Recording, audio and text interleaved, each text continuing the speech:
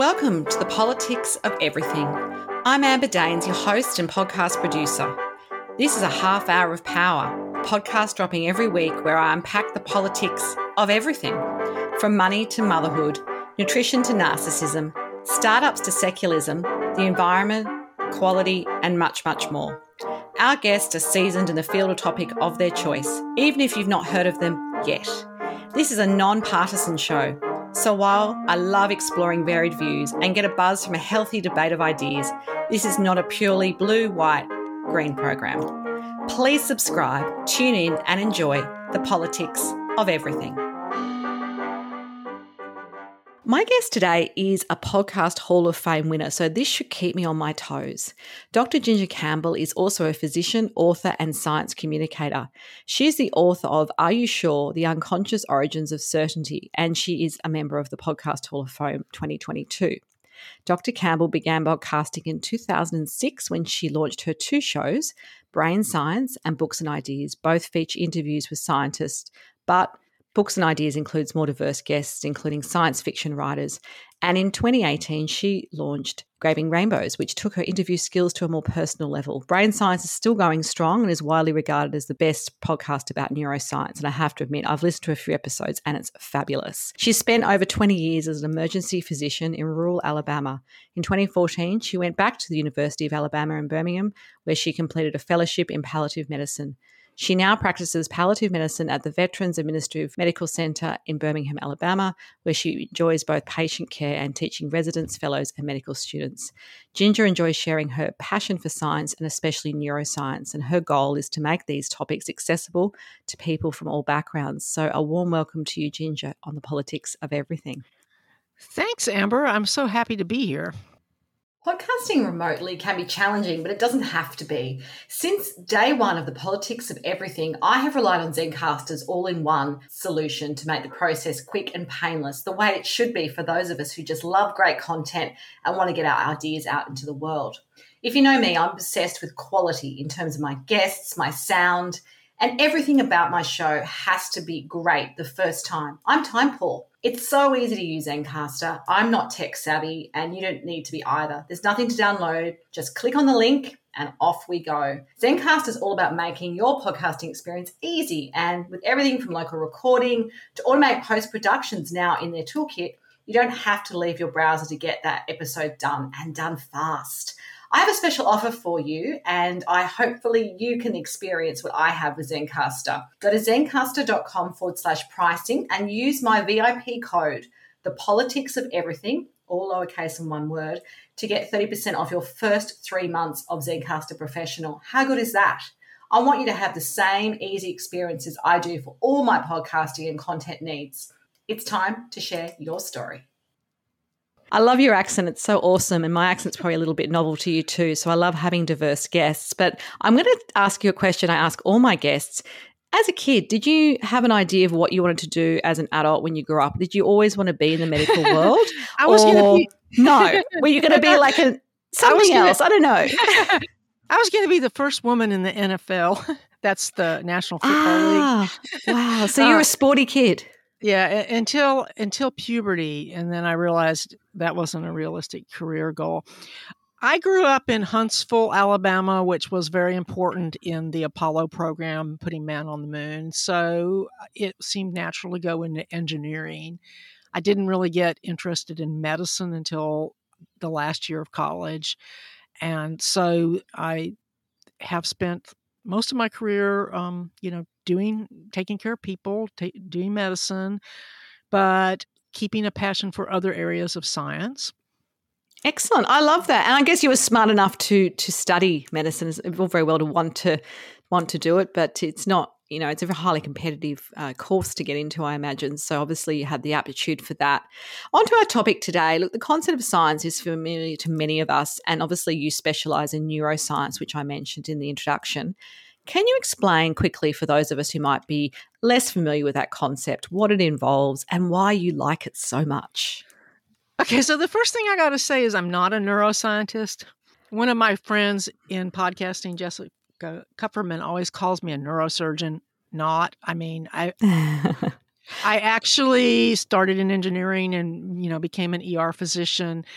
But I got interested in neuroscience about 20 years ago. It was just what I happened to be reading, really, when podcasting came along and went down that. But the reason that I love neuroscience is that it's about what makes us human. I mean, like if you studied quantum mechanics, you don't really, it's fascinating. I just read a really good book about it a few days ago, but it's hard to figure out how it relates to your day-to-day life, but understanding how your brain works relates to why we act the way we do and why other people act the way that they do. So I think neuroscience is a great way to get people interested in science in general because it's about, what makes us us. Yeah, I love it. And I think that's the thing. You're fascinated about the human side of it as well. So how does sort of neuroscience in your experience relate to our everyday life? I mean, how we communicate might be one thing, how we operate in a work environment and in our relationships. There are a couple of examples perhaps that kind of showcase what neuroscience looks like in action. Well, the most obvious one that I usually go to when someone asks me is understanding how memory works because it doesn't work the way people think it does. It's not like a tape recorder where you like have an exact recording of what happened and I have an exact recording of what happened. That's actually not what happens at all. It turns out that every time we remember something, our brain recreates the memory from scratch. That's And wild when you think about that, isn't it? Because is, and in that's our why heads, even as you're saying it, I'm like, but I'm sure I remember it exactly as it happened. Like you say, like watching a movie, you know what I mean? Where you've pressed record and you play it back, but you're saying that's not the case. right. And it makes sense if you think about the fact that memory is for survival. And so what we need is not an exact memory. What we need is a way to incorporate new knowledge. And so that's what we do. Our brain stuffs new stuff in between, and we can't tell the difference. Do you have brothers and sisters? I don't. I'm an only child. I have Okay, step well, for siblings, those but I don't listeners who have, yeah. yeah. But if you have someone you grew up with and you ever have a conversation with your childhood, about your childhood, you discover that you remember things. I have a sister that's only a year younger than me, and it's amazing how different our memories are. Sometimes it's like we weren't even in the same, even when we remember a same event, like her memory of my breaking my arm and my memory of my breaking my arm, not the same memory. So people got into these lifelong feuds about stuff like this, right? And if they just understood that, no, our memories are, very fragile, relatively unreliable things, we wouldn't be say, hey, you got dementia because you told to change the story or whatever. We could be, and people who write memoirs have sort of clued into this. They've started writing, I know that my memory of this is not perfect, but this is how I remember it. But it could have a lot of help people get along better if they understood how memory really works. So that's kind of my favorite example. Yeah, I think that's great. And I think that makes sense, even though it's a little bit surprising, perhaps hearing that for the first time, if you're not sort of familiar with the world of neuroscience. Look, anti-science is the core topic for this particular episode of The Politics of Everything.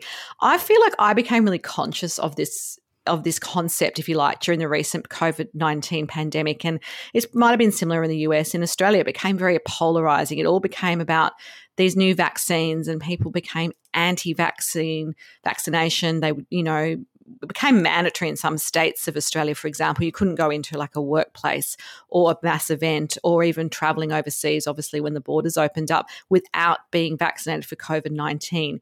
People felt like it was taking away their sort of liberties, and there was all those kind of debates, which I'm sure you're familiar with. Why does being an anti-vaxxer, if you like, mean being anti-science? Are they kind of linked somehow? Like, it just seemed to me an explosion of this during the past few years. Yeah. Well, first of all, I would say that what we sort of call anti-science is not new. It's been going on as long as I've been doing my show. I mean, one reason why I started was because I felt like there was a need for accurate science out there. But I've been thinking a lot about this question, and when I think about it, most of the people who have problems with vaccines, they aren't necessarily anti-science. Now, there are people driving, agendas who might be anti-science, But the average person, that's not the problem. In my opinion, the problem is that we've become scientifically illiterate. I mean, there's nobody in mainstream media that understands science, so they'll put up some person who has a harebrained idea and a person who has the science, and they say, here's our fair and balanced coverage, right? And so I think that the biggest problem is that people don't understand how science really works. And in the case of the anti-vaccine situation, I mean, it's really, really, to me, very disturbing because so many people died that didn't need to have died because we turned public health into a political issue. It's, as a physician, I think public health is supposed to be about public health. Vaccines have long been a tool of public health. And, no one was upset about the fact that flu vaccines were, at least in healthcare settings, mandatory. But all of a sudden, this was the thing. But the thing is, it's very upsetting because the COVID vaccine, it should have been the moon launch of our generation. I mean, it was a fantastic feat of science to get that vaccine prepared that quickly. I mean, I remember when the situation first started, I thought, well, it's going to be 2 or 3 years before we have a vaccine. And clearly, we're not really going to get very far till we have a vaccine. But it was a combination of things that made the vaccine available so quickly. One was decades of work that was just sitting on the ready to be tapped. And then you add the money to tap into that research that had been going on. The mRNA vaccines, they didn't just come out of nowhere. There were people who were working on this, and it came along, and they were working on vaccines for other diseases. But when this came along, they realized, hey, this is the time. And so our understanding of immunology has come so far. Vaccines were really, before COVID, very primitive. And all of a sudden, we were able to apply all this new knowledge of genetics and immunology that has been acquired over the last few years. Because there hasn't been any money in vaccines. Right. And it's interesting. I mean, let's face it, the drug companies would rather us get sick and sell us something we have to keep Well, that's taking. it. From a business point of view, that makes sense. But that doesn't change anything about the fact that these are great vaccines and incredible achievement of science. But the problem is people don't understand science. So, for example, they don't understand that, for example, in the States, Tony Fauci said some stuff that turned out to not be right. That's the way science works. At the beginning, we didn't know, so there was mixed messages. But that's the way science works. Science is not dogma. Science is not, okay, we know everything and it's fixed in stone. And, as a physician watching it on the ground, we had as much, if you want to call it anti-science, we had as much of that within the healthcare profession as outside. I mean, I saw that's an interesting point. Just on that point, I saw nurses believe things. I saw nurses parrot ridiculous, stories. I'm like, you should know better. And people, they trust a person. So it was a very, I mean, I watched at the hospital I worked at where they kept giving people antibiotics. Right. Even though viruses don't are respond not to that. by antibiotics. And even us non-medical people know that. You go to the doctor and they go... The average person doesn't even understand the difference between a virus and a bacteria, but we certainly should. But so but the the anti-vax thing has been brewing, at least in the States and the UK, for 30 years. And so it's the perfect storm. Yeah. No, I agree. And just on that point about the nurses, I had a personal experience of, we were between lockdowns in Australia, so this was probably 2 years ago, and I was in a shop, a retail outlet, and I had a woman behind me who was wearing all the masks, and we had to digitally scan in to go into the supermarket and all of that stuff. And she was in a nurse's uniform, and obviously she'd come off a shift, and she was telling me, they're not telling you, they're injecting people with HIV and just wild stuff, which the sensible me could dismiss. But I guess when it's coming from someone who is in that space. And she's like, oh, I wouldn't have got it if, if I didn't have to go to work, and people are dropping dead and they're not talking about it. And I just don't understand how that became such a common phenomenon globally. Like, we're on opposite sides of the world and it's the same thing. Right. Right. It's like the conspiracy thinking. Yeah, just absolutely. mushroomed. I mean, it was one thing when they were denying that man ever landed on the moon. That didn't really hurt anybody. But this stuff kills people. Kills people. Yeah, absolutely. And look, I think it's an interesting, I'd love to look back on this with some hindsight in a few more years and see how, how the science community, as well as, I guess, the historians, really remember that time, because I do think it was a tipping point. And it created a lot of tension, I think, in people's households even. I had friends who half the family are anti-vaxxers, half aren't. They couldn't get together for Christmas. Like, they were willing to, die on that hill, if you like, metaphorically speaking, rather than do the thing and get the vaccine, which I just found crazy. But, obviously the optimist of me hopes that if people could understand better, but I also know that people don't change, if they get stuck on something. Stuck in their ways, yeah. All the information in the world won't change their mind. So that can be, but, the political leadership that, at least in the United States, that turned it into a political issue when it should have been a public health issue where everybody pulled in the same direction. To me, that's the most disturbing. Absolutely. And there are many modern examples of conservative anti-science polemics. I'm thinking of things, related to global warming, even environmental issues, the way in which we talk about the energy crisis, which is obviously exacerbated by the war in Ukraine. Why do you think that seemingly these facts about things, like, we know, climate change is real, like the science backs it up. I've just finished a master's in this area, and still I'll get people just saying, oh, but, the planet's always had different climate, and look at the ice age. And, why do you think that these sorts of science-based debates, if you like, even though for me it's kind of a done deal, it's not a debate, why do you think that, groups and organisations mobilise these things to create friction in society? What is it about science that really gets people going? Well, I don't know that it's science per se, but I mean, the techniques that people are using are really the tobacco industry invented some of this stuff, right? When they, that's 50 years ago, 60 years ago, when they first began to figure out that cigarette smoking was bad. Oh, yeah. The tobacco industry started the it's not decided, there's dissent, the facts are not clear, blah, blah, blah. It's the same stuff that they're, the same tactics that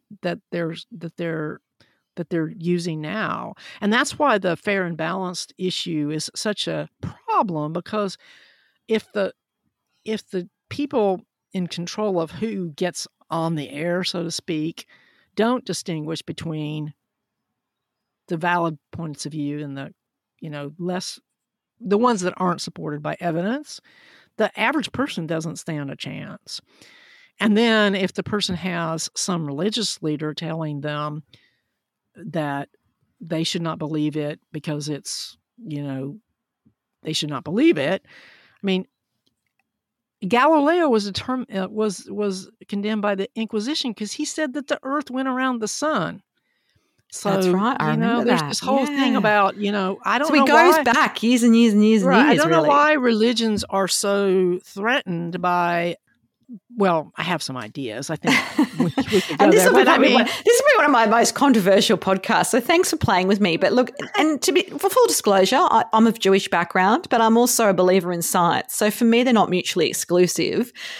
I guess to me, it feels like another political type realm where it's about controlling people and thoughts and, dogma in some ways. I don't know what it is, but even in the Jewish community, ultra-Orthodox, they didn't know about the vaccines because they don't read the newspapers or the internet or secular stuff. And so if the rabbi says don't take it, nobody took it. And because, often large families living together, that didn't end well during the pandemic. Nope. So it's a hard one to really understand from our point of view, but it seems like it's a historical fact that over time, religion and science seem to be in some degree of conflict. Explain your view on that. I mean, Yeah. Well, I mean, obviously religion's not a monolith. There are religious people who acknowledge the science of evolution, and there are people of faith like Al Gore who are committed to combating global warming. So you can't just make a blanket statement. But I think it comes down to two entirely different ways of trying to understand the world, and perhaps more importantly, the place of humankind in the world. Because most religions are based on a fixed set of truths, which they see coming from a divine source. And from their viewpoint, if you doubt or you change your mind, it's heresy, even though you don't usually hear the word heresy anymore.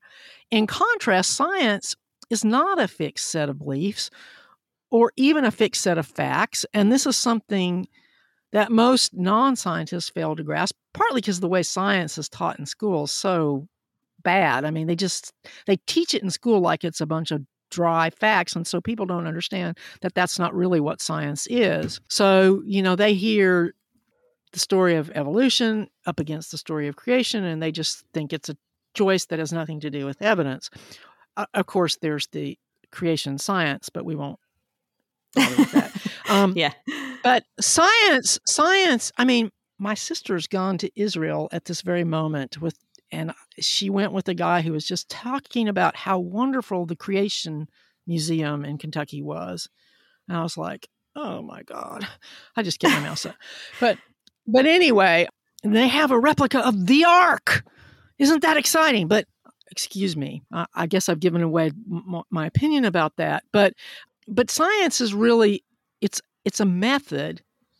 It's not a set of facts. It's a method for trying to understand the world with the idea that our understanding is going to be constantly changing and evolving. I just realized, because I was reading this wonderful physics book a few days ago, I didn't know this, but do you know that they actually figured out the Earth was round back in the days of the ancient Greeks? No, I've never heard that. There you go. I've learned something new. I didn't know this. I mean, it's like not a new idea. Right. But it's okay, but we didn't believe that for a long time. Well, but flat earthers were a thing. Yeah. Yeah. And they're still a thing. Right. It's really a method that has a very simple rule, the experimental method, which is very simple. It's just that you're going to test your ideas and agree that if they fail, like you make a prediction and it doesn't happen, then you move on. I mean, the reason why we believe in relativity is that Einstein made all these, really weird predictions that have turned out to be true. Yeah. Okay. So, and like I do neuroscience, it's very fascinating. One of my focuses is on the things we once thought about how the brain worked versus what we now know about how the brain works. Most of it has to do with how we measure. And if you look at the history of science, it's always like that. Like the stuff Galileo figured out, it was because of the telescope. Before the telescope, that wasn't right. The microscope made it possible for us to discover microbes and infectious diseases. Okay. So those instruments allow us to discover new things, but they also sometimes also bias what we can know in any given time, because what we can know is partly according to what we ask. So it's true that science is done by humans, and so it's not any kind of perfect thing, but it's not the thing that makes it different from religion is the fact that it's supposed to change. That's true. Right. And most religions don't want anything to change. By definition, they have the truth. Yeah. For all time. Right. Yeah. And for all time. And so that's kind of a place that, unless you want, there are people that are people of faith who have figured out how to make that work. But, and when I was a kid, there were people, were very, religious, but they also believed in science. So if you look back at history, I fear that where we are now with all this anti-science is more typical of history as a whole than we would like to believe. And that's an important point, because I think some of us just think about the here and now and what we've experienced most recently. But if we look back over time, there is a pattern there by the sounds of it. Yeah. Interesting. No, that's an interesting debate, which obviously we can't solve in a 30-minute show, but I do appreciate you kind of unpacking your perspective and some observations there. Changing tack a little bit, what would you say is the best life advice or business advice that you've ever been given, and why? So I call the 90s my new age period, and I had a mentor who said that you should to always show up. And I mean, be where you are, And she also said, if you tell we live into whatever story we tell ourselves. So she said, make your story big, live into a big story. If you have a little story, that's the life you're going to have. It's going to be a little story life. But the number one thing is you got to show up. You can't have a story at all unless you show up. Yeah. No, I like that. I think that's powerful and applicable no matter what your profession is or where you are in your business life. If we spoke again in a year's time, Ginger, what would be your number one goal to have achieved, and why that goal? Well, right now, it's just to get my visa and go to New Zealand. Yep, that's a pretty big thing. I had my job offer for 7 months, and I've been waiting for the medical council to approve my credentials for 6 So if anyone months. out there is listening that can help. Well, they say that, we have another 10 weeks to decide, and I'm already sold my house and living. I'm actually literally, how they talk about podcasters recording. Oh yeah, I know that. I've done that before. I never actually have until now. I'm in my sister's closet. Right. But and I kind of hope, I would like to do a new podcast when I go to New Zealand, and I would like to actually, for the first time ever, I would love to have a Kiwi co-host, because I've always done solo shows, and I think it would be. I always tell people who are thinking about podcasting, you really, if you can, get a co-host, because going it alone is hard. Of course, you have to give up some amount of control, but that is my. It's your hope. Goal. Yeah, I like that. Really, I think that's a good goal. Final takeaway message for us as we wrap up our conversation today on the politics of anti-science. Well, I think it's important to realize that it's not a conservative or liberal thing. I mean, we've got people who are anti-science on all ends of the spectrum, which is a little bit ironic if you think about it. The two guys that can't believe on anything agree that they both hate. Isn't that like the extreme of everything? Vaccine, isn't that just like crazy? But that gets back to my contention that it has to do with the fact that our population has become scientifically illiterate. But it's difficult because science has become so hard. But scientists are learning that they need to communicate more clearly. But I think we also need journalists to realize that when they do what they call balanced coverage, they just confuse people, and they need to quit giving airtime to the people whose ideas don't have any evidence to support. That's right. them. Because the way that people choose, people rely on consensus. That's our sort of hardwired way of deciding what's right. Right? You talk to everybody, but if you are listening about something you know nothing about, and all you see is one voice that says this and one voice that says that, and the voice that's all emotional, because they tell you that the vaccine killed somebody and blah blah blah, who do you think's going to win out? Yeah, that's important to remember that. Yeah. I'm the one who took care of the people who died because they weren't vaccinated. Yeah. You've been at the front line. You've been there. The guy I had who was vaccinated but got it from his granddaughter who wasn't. See, I look at it as vaccination is not about you. It's a community thing. It's about protecting everybody. It's about protecting the people who can't be vaccinated. It's about protecting the people who don't mount a good immune response. So, there should be a point at which it's not about rights. It's also about our responsibility to one another. Absolutely. There is one other thing I would want to share on this topic, is that in episode 208 of Brain Science, I have Xander van der Linden from the Netherlands, who is the author of a book that's very appropriate to our conversation. It's called Foolproof: why misinformation infects our minds and how to build immunity. And he talks about, why it is that these bad ideas, they spread so much more easily, and how and what some things we can do about it. Yeah. No, I love that. And you are obviously very knee deep into this world. So we do appreciate your time. If you do want to connect further with Ginger Campbell, of course, there's some details on the show notes. Until next time, take care. And I hope you get to New Zealand, Ginger. Thank you. Thanks so much for listening today. If you've enjoyed the politics of everything, I thrive on your feedback. So please add a short review and share the podcast with your network through Apple, Spotify, and all the usual suspects. I'm always on the hunt for new and diverse guests, so if you or someone you know has a fresh idea you're busting to get out there, please email me at amber@amberdanes.com and my crew will get back to you very soon.